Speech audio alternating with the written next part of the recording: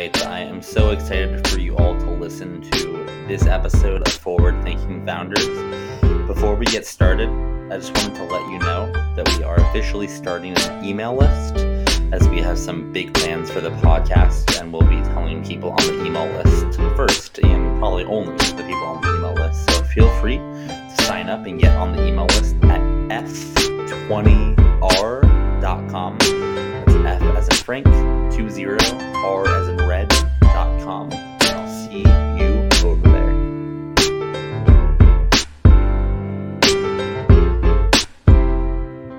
All right, how is it going, everyone? Welcome to another episode of Forward Thinking Founders, where we're talking to founders about their companies, their visions for the future, and how the two collide. Today, I'm very excited to be talking to Greg Head, who is the CEO of Scaling Point and the founder of Greg's List. Greg, welcome to the show. Hey, man, it's great to be here.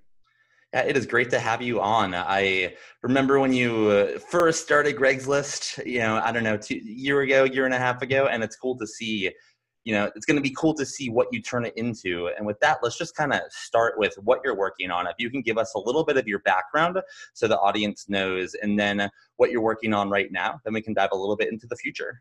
Great. Well, I've been in the software industry for 30 years, so I'm a little bit older guy here, and I started in the early 90s, and been part of 3 software adventures that went from startup to global scale.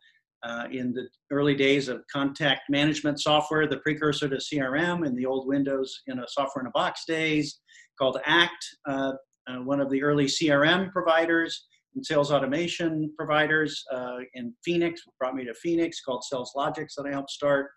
And we grew that up and went public. And I was also part of Infusionsoft, which is sales and marketing automation for small business. And I've done a whole bunch of other things, been around product, and I've run software businesses, done a lot of marketing, been a CMO. And these days I have my consulting and now workshop company, and I'm starting to scale that, called Scaling Point, which helps the founders of early stage growth companies when it's still messy and not all figured out, but they're onto something. I help them with that complex puzzle, and there's a structure to that game that's not very obvious, but there's laws of nature that exist. Maybe we could talk a little bit about that. So there's a Scaling Point system that I help founders with, and I've helped about 50, deeply in about 50 companies a year, and I talk to the hundreds and hundreds of founders a year on that. But in my spare time, and Greg's List, you mentioned, started as a Phoenix resource for tech founders. I started meeting with founders after I left Infusionsoft 4 years ago. So man, it's been 3 years for Greg's List. And they all told me the same thing.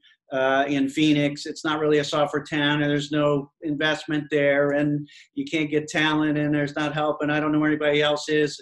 And I was talking to all these people, and meanwhile, the investors and talent and everybody else is saying, where is everybody? So literally, I just knew these people and published the list of software companies, and it kept on growing. Today, Matt, it just surpassed 500 active software companies in Phoenix, Arizona, and now we have in Greg's List Dallas-Fort Worth, where I moved recently, get back to my wife's homeland, and we're going to do Greg's List Utah in January and keep on going. So, it turned into a thing that's going national. In the software ecosystem, there's all kinds of people that help in every region. There's lawyers, and there's the events people and the investors and all that. Nobody actually makes a list of all the software companies, and they're really hard to find. Like, they don't get out much because they're working all the time and so forth. So Greg's List is a list of active software companies, and you can find out what's going on in Phoenix and Dallas. You don't have that problem in Silicon Valley because everybody thinks they're in software, but these other towns, somebody need to raise the flag. So you mentioned that they're hard to find, and in order to build a list of over 500 companies in Phoenix and obviously in other cities. That's fantastic, by the way. That's huge news. Yeah. I'm curious, what are some of the tactics that you use to find companies? And as you think about scaling Greg's List, how do those tactics change, or do they remain the same? Well, it started as just me compiling the list of the people I knew, because I knew a lot of people, very active in the community, helped a lot of people. And it was kind of fun to meet new people. And I'm kind of one of those organized guys that just makes a nice list and then keeps tracking. So it actually grew from me finding companies and adding them to the list, being part of the pitch events, running around town, seeing another one, driving by, hearing a company, having people put me in touch. So it grew very organically. See, Matt, the problem is the data, these companies are there. I'm not creating the companies. I'm not creating the data in the world. But everybody's waiting for a crowdsourced thing to automatically happen. Many have tried and all have failed. Or some kind of automated AI bot. And the AI bots don't work. So like, what is an active software company? You actually have to look at them in the eyes almost, to see what it is. Because everybody's got software. Everybody's got, developers. Everybody thinks they're a software. But so there's a lot of, it's curated. That's why I called it Craigslist, because I did it. And I know what a software company is. So it's relatively human oriented. I mean, but that's the value. So 50,000 people have used Craigslist, and they spend an average of 15 minutes on the page. So I know people care. People high five me all the time. I moved to Phoenix because of Craigslist. I knew there was a tech community, and I got a job there because of Craigslist. So that's cool. That's so cool. I think the coolest thing about it is that you bring to light now over 500 active companies, startups in Phoenix that some people may never would have known them otherwise. And because of Craigslist, they now know about them. Yeah. I'd love to know, how do you think about the cities that you moved to for Craigslist? For example, it was Phoenix, then Dallas, then you mentioned Utah, and then you said you want this to go national. Do you have a game plan of how you want to approach different tech hubs? Well, I'm experimenting with it. So one thing, what I know now after 3 years is that it's useful, and I updated it every month with new information, new adds and deletes and updates, and people move around, and I got pretty good at that in my, couple hours a month spare time. But everybody wanted more lists and everything like that. So we're going to expand a lot more lists so people could say, who are the blockchain guys in Phoenix? Who's exactly in Chandler? Who are the sales and marketing software in North Dallas? Or, more specific questions. The more specialized the list, the more useful it is. So I'm experimenting. And so Salt Lake is a very active software community. Phoenix and Dallas are big towns with a lot of software, but they're not known as software communities. So their common knowledge is, there's not a lot of software here. But there's not a lot of funded software, for one. And so those are the ones we see on TechCrunch and everything else, and then the headlines. So you don't see all the rest of these. So something very common about all tech ecosystems.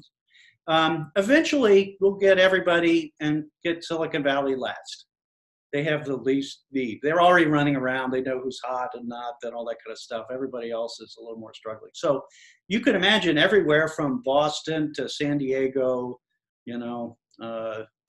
even Seattle and the rest. Like, job seekers are really looking for tech companies. They want to find the companies. Investors are looking, right? Talent, service, these are the people that entrepreneurs, my friends, are complaining they can't find, right?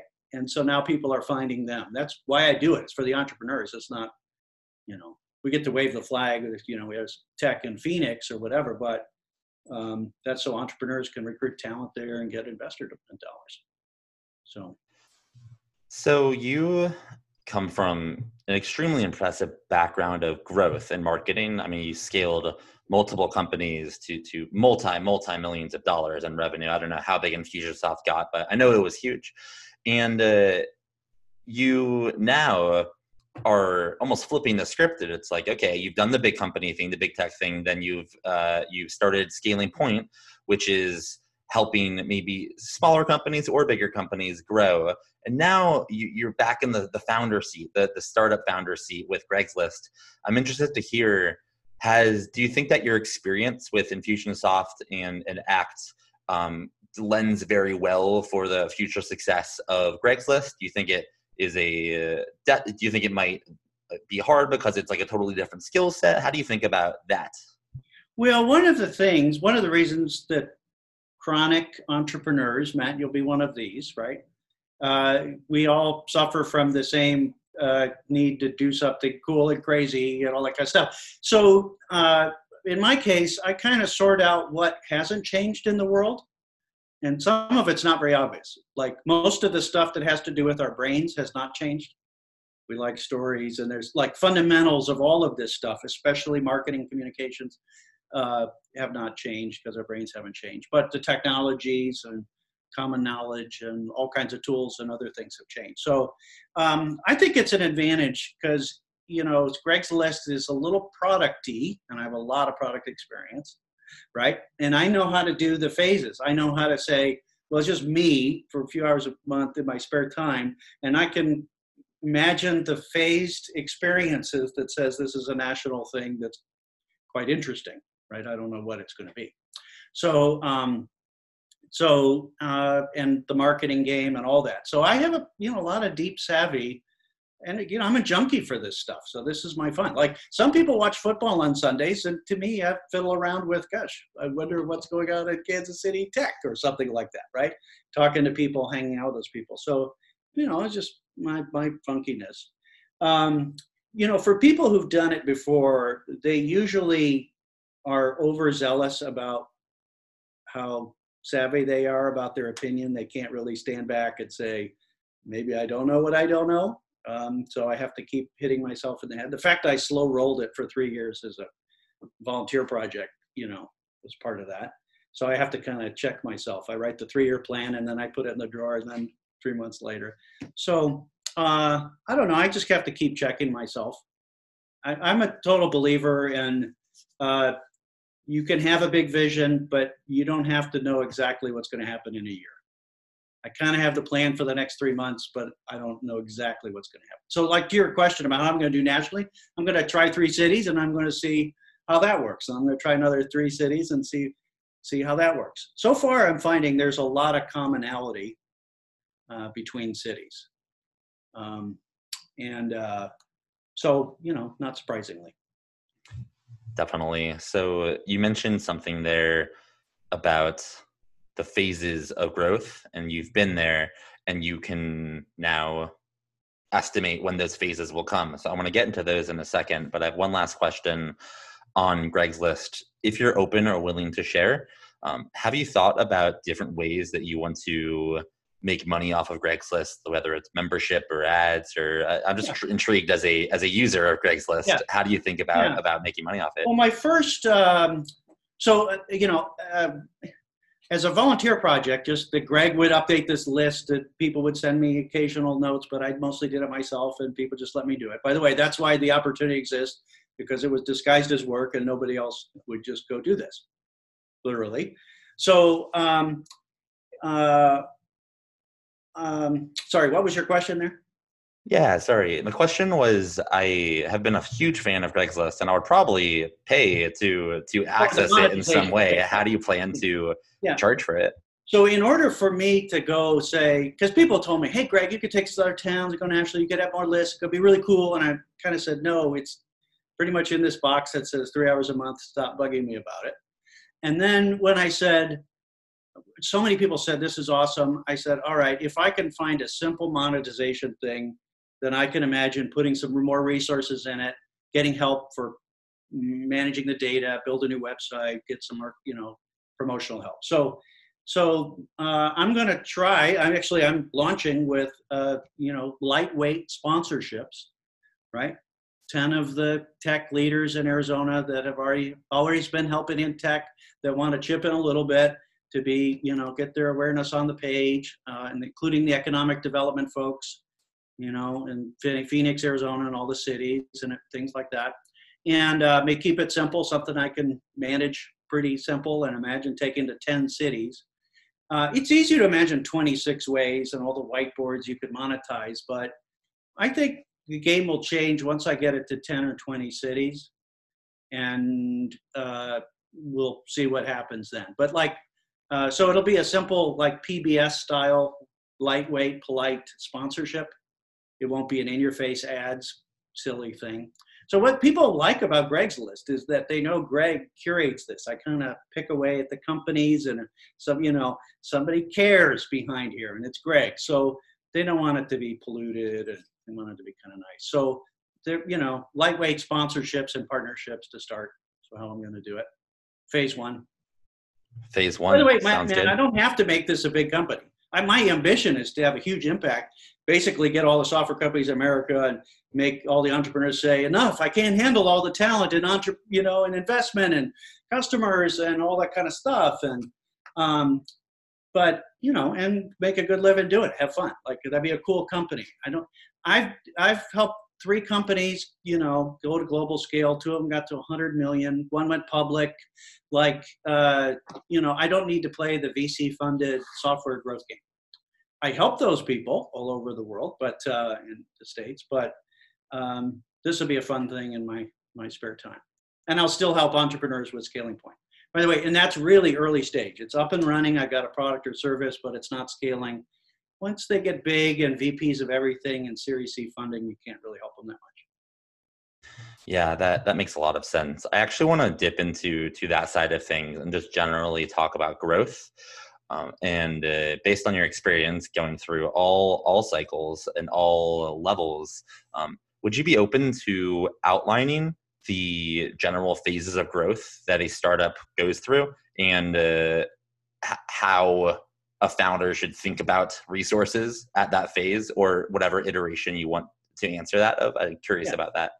Yeah, there's a couple ways that are pretty common to look at. If you look at lots of companies, if you're an investor, or you talk to a lot of companies, you see companies go through this, you'll see there's a lot of commonalities. One of the things that's not very obvious for the outside is growth happens in kind of stair-stepped phases, right? You don't just continually, incrementally, you force yourself to get through one thing and then you have to change something at the end of that stair to get to the next level. It's pretty brutal kind of thing. But I would say in the phases of growth companies, which most companies are not growth companies, they're just small businesses and large businesses. If you're the crazy one trying to change form, change the world, go from startup to scale, you've got to get through phases. By the way, there's no company that's got to super scale that didn't get through those early crazy phases. So how I built this podcast and the rest goes back to that early stage. So the first stage is the ideation phase, and yes, everything's possible, right? And if you're a smart person like a chef who can make any kind of food, you imagine that you could make this restaurant with every kind of food that you like to make. And then your first epiphany, the first phase is realizing that a business is one kind of food in one place for one audience, that they love it and they line up. And the CEO doesn't cook it, right? So that's the first epiphany. I call that going from ADD to OCD, not in a pejorative way. It's just like you actually have to go out and try a bunch of stuff and then specialize down to be something pretty specific. That's actually fundamental. You could, investors call it product market fit, which isn't a very useful concept for entrepreneurs, because they think if they're selling something, then they must have product market fit, but it's much deeper than that. So that's actually the first phase, is get up and running and then start to narrow down on what works exceptionally well, which is a subset of that. And like at Infusionsoft, starting selling to all small business, the more we narrowed our target and narrowed our message, the faster we grew, which is counterintuitive. So the ones that are starting to scale, show me a company that's scaling fast, getting funded, getting priced. I'll show you they're known as the best at something important for someone specific, which by that time they're saying no to most things, not yes. So that's the biggest misconception about growth, is I call it the myth of more, is that if we're a little company, we do this, then as we grow, we ought to be able to do a lot more, right? So Matt, you're in the zone there where you had this big idea, now you got a few employees that you're, man, if I could only do more. Well, your growth plan is usually a subset. There's a better business inside your business, a subset of your target. It's really just these people, just these things, where the space is open and you can kill it, and it's repeatable processes and people line up. We only line up for specialists. We do not line up for generalists. It's the marketing magic trick. So that's the phase in between startup and scale. Another way to look at it, Matt, is what Brad and Clade and others taught at Infusionsoft. You hear this a lot. The ones and the threes. Have you heard this one? The ones and the threes is where you go through internally a pretty seismic shift in your business. 300,000, 100,000 to 300,000, 300,000, 1 million, 1 million to 3 million, like tripling, right? 3 million to 10 million, 10 million to 30.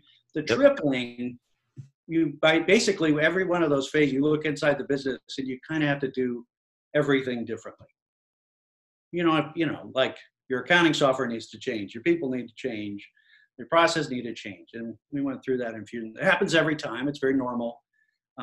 It's one of the reasons why founding CEOs struggle to stay with their companies. Faster it grows, they're not playing the different sport along the way. They got to be an athlete, and it's rugby down here and it's baseball up there, and you got to keep learning altogether new sports. It's one of the misconceptions too. It's very hard to see from the outside. It's always there. And somebody says, hey, I have a $10 million company, and last year we were this, and next year we'll be that. You can pretty much predict the internal crap they're going through. How did you know, right? So, that kind of thing. But that's another phased approach kind of thing. So that's misunderestimated. I want to dive into the CEO scaling with the company. The fastest growing companies scale exponentially. It's not linearly. Yeah. Uh-huh. And generally, from what I've read, people scale linearly. And when you're with a fast growing company, especially if you're the CEO, you need to also scale exponentially. What advice or tips would you have for a CEO or someone who wants to be CEO of a company that's growing exponentially? How do you level up that quickly and keep up with the pace of your company?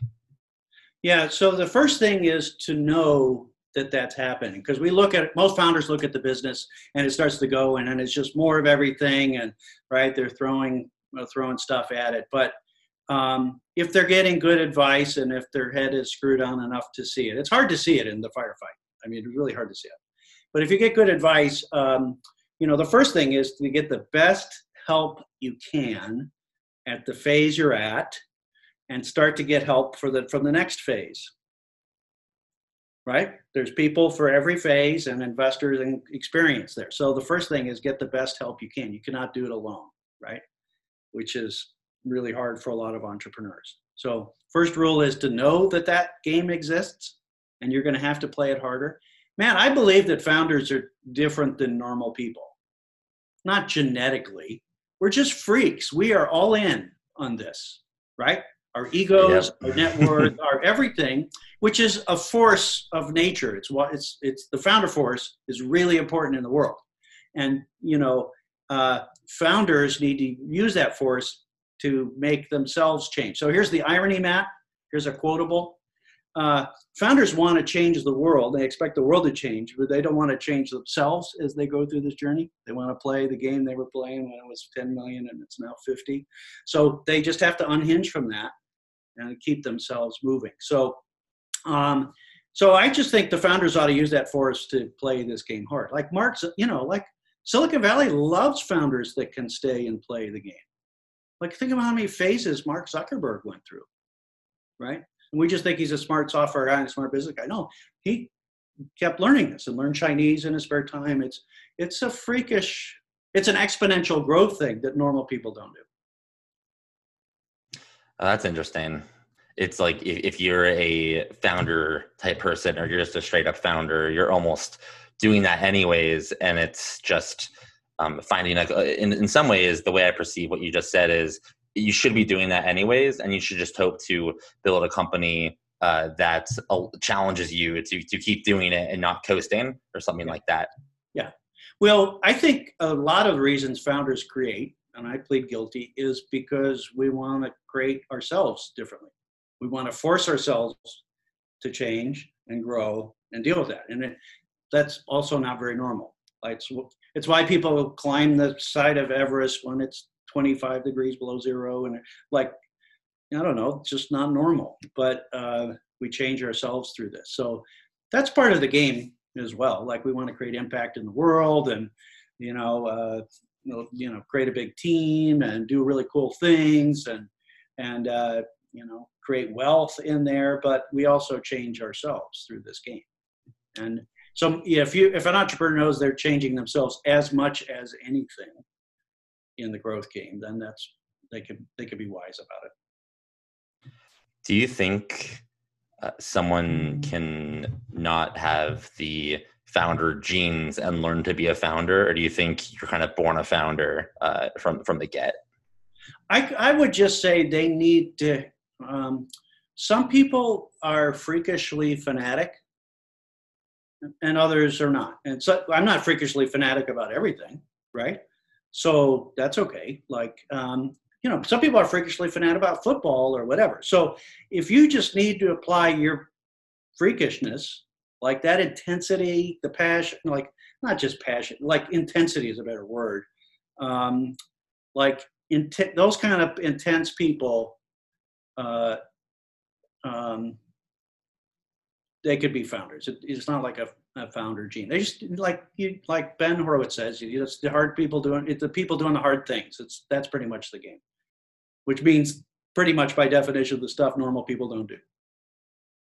Yeah, that makes a lot of sense, and it's definitely interesting as I meet tons of people, tons of founders who some are just kind of playing entrepreneurship like in college, some are really trying to go for it, go big, and they're just learning, just like me. Like I haven't figured it out yet, right? I'm still learning and trying to be a better founder and figure out what's going to work.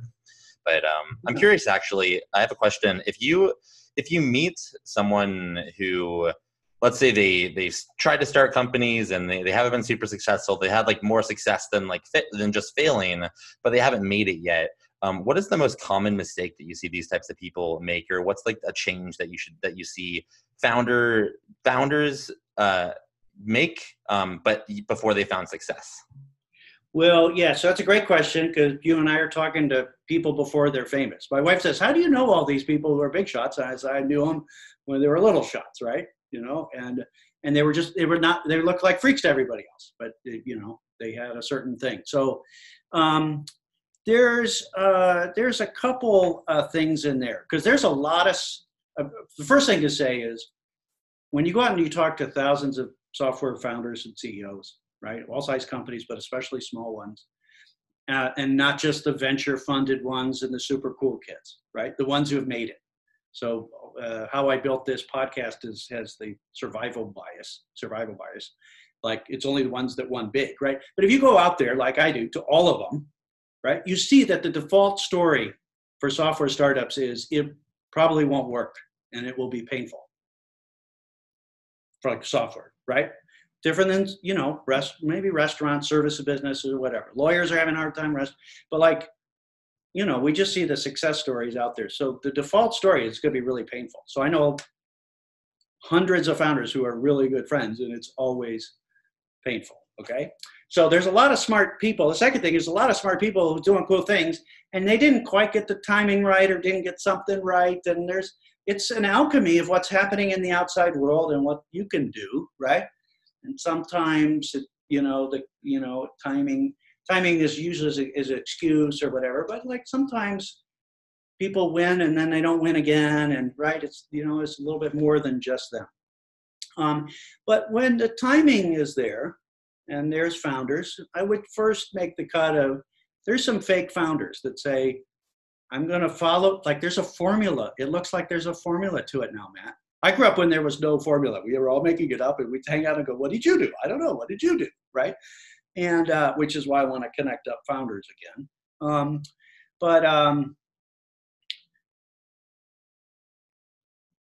There's some fake founders out there that aren't really playing it super hard. And that they're gonna get punched in the face a few times and stop, right? This is why VCs and investors wait a little bit longer now. They want to see people get punched in the face 10 times and get back up and say, oh, that I learned from that. I'll keep going. That didn't hurt so much, and so forth. So people totally underestimate how hard the game is, and they think it's a formula. And I don't know, there's other lessons. The biggest lesson that I'm attacking with Scaling Point is the founders are very talented, very energetic, to superpower, and they want to be more generalist. They think they can scale being a generalist, and they don't specialize fast enough. Matt, who are you really best in the world for, right? It's not everybody who wants content marketing. How fast can you find who you are best for, where there's a crowd that's unserved that you could, find 1,000 customers that you're perfect for them and everybody else sucks. So that's the way to scale. And most people don't find that. They don't survive long enough to find their focus that they could scale. Yeah, that's all super insightful. You definitely, it's cool to have you on because I talk to, as you said, a lot of people that are figuring it out. It's kind of before most people on the show haven't had much success yet, right?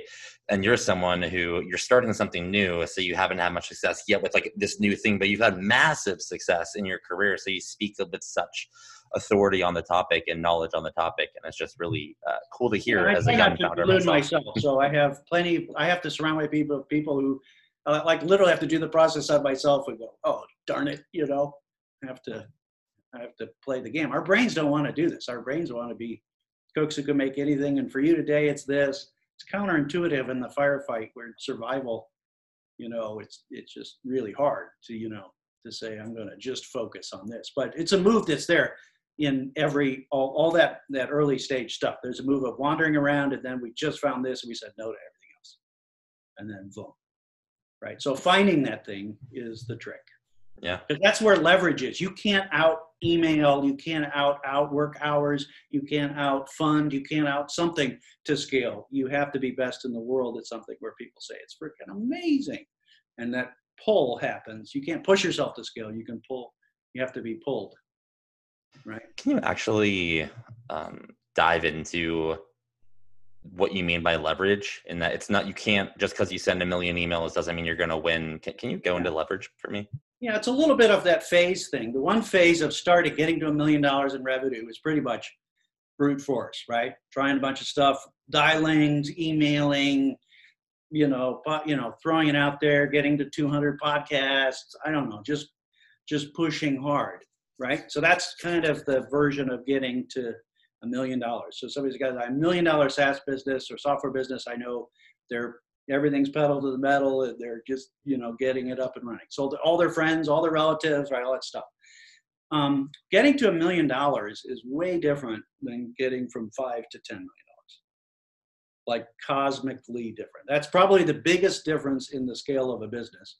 Maybe 100 million is the next milestone. Like turning to a scalable factory where people line up and you could build it and everybody's happy is really is a real magic trick. So that's the turn in there that most people get stuck at.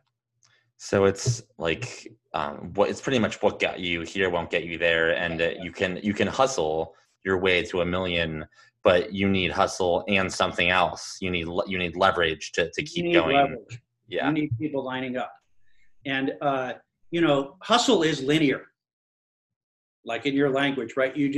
And you can't add salespeople is a common one for enterprise. Just add salespeople, just add features, just add this, right? And then you go, it works for a while until it doesn't. More works until it doesn't.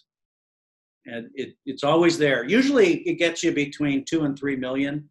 If you have a higher priced item and you have super hustle genes and you're onto some tactical magic trick nobody else has yet for 6 months or something, you can get it higher. But usually that's why VCs wait till, 3 to 5 to 10 million. They know you've kind of worn out all that, illusion, right? That you could just brute force this thing. And so for founders, one of the first things for them to know is that's not obvious, is whatever got you to $1 million is not the same thing. You actually have to change sports, and it's good that you got there, and that's the resource for you. But you have to turn that into a different kind of game. Like, yes, there was 1 million hamburger stands all over the United States in the 50s or 40s or whenever McDonald's started. We all saw the founder. And, it was a totally different game to create McDonald's as a institutional capable hamburger making machine, right? Fundamentally different. That would scale. None of the other mom and pop hamburger shops would. So it's more along the lines of that. And so you actually have to get through $1 million in survival and run out in the field and see what works to turn it into McDonald's. Remember, they said we had a restaurant with all kinds of food and it sucked. So we decided to do just hamburgers, just this way. And it was amazing, right? Yep. So they didn't invent the hamburger. They invented 16-year-olds doing it all over the world and selling $1 billion a year. Perfectly. Which, that was innovation. Yeah, absolutely. Well, I have a couple more questions for you. This has been super insightful, very good for framing growth and thinking about the phases. I want to go back to Greg's List for a couple questions. Yeah. If there are people listening and they are in New York, or they're in Boston, or they're in wherever, in Nebraska, and they want to bring Greg's List, they want you to do a Greg's List of their town. Are you thinking about almost crowdsourcing demand, or what should they do? Is there anything they can do? Well, first of all, they can reach out to me. So this is, it's the macro list, but still Greg. So they can contact me at greg@greghead.com or on LinkedIn or whatever. And I talk to people all over all the time and tell me what's going on. I still haven't found a regional tech software community, Raleigh, in New York, Boston, Chicago, Kansas City, Denver, et cetera, Portland, that has a list of all the software companies. I mean, like all of them, the big ones, the regional offices, the growth ones, the funded ones, the unfunded ones, the vertical ones, the small ones, but they're real software companies, platform, marketplace apps. So people can reach out to me and say, here's what's going on in my town. Here would be useful. I'm kind of taking, suggestions right now, where to go to next. And it does depend, so it's very astute of you, it does depend on how much help I can get from the community to spread the word to get the flame going in the first place. So the ones I'm going to, I have access to the leaders of the community and straight to the founders, right? So it is a bottom-up thing, but I'll hit it top and bottom. So yes, those are the partners that are going to help play it. But, I don't know about New York next. It's really the underdog towns that aren't New York, San Francisco, San Jose, that where, you don't see most of the software companies. And about 15% of all software companies are institutionally funded. Some are funded in other kind of ways. So, in most regions, you'll find that 60% of software companies are not outside funded, which is a darn good way to go if you can get there, right? For most of the business, most software businesses shouldn't be really funded or overfunded. Very few, it should be, of the founders and the market opportunity and the timing should be VC funded, and there are some that should. I just got this thought in my head. Are you in touch at all with Steve Case of Rise of the Rest? Because he does all of this in all the towns, right? Yeah, I'll get there. I know him, and I know people that know him. I've met him a couple times and all that. So, yes. So there, by the way, here's one of the things that appeals to me about Greg's List is I can imagine getting to 10 or 20 cities and then having real conversations with SaaStr and Steve Case and AWS and, Yes. The people in every town and all that normal stuff. And so, and then like rallying the entrepreneurs to do something. Like these are like, I feel totally for the founders and the entrepreneurs themselves. These are it's a lonely job. It's the hardest job. People have no idea. And all they need is help. They need funding, talent, support, therapy from other founders, which Silicon Valley has a lot of that going on.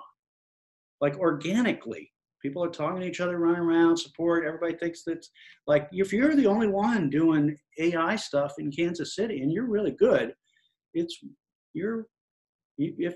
feels kind of hard out there, right?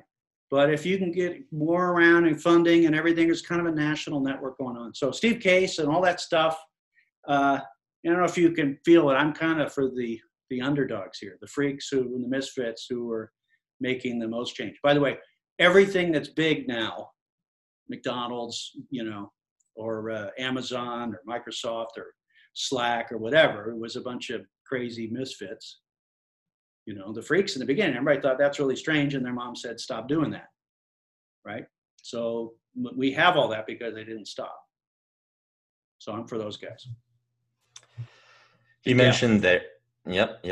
You mentioned there that all of these entrepreneurs need is help, right? They need hiring, fundraising, product, and whatnot.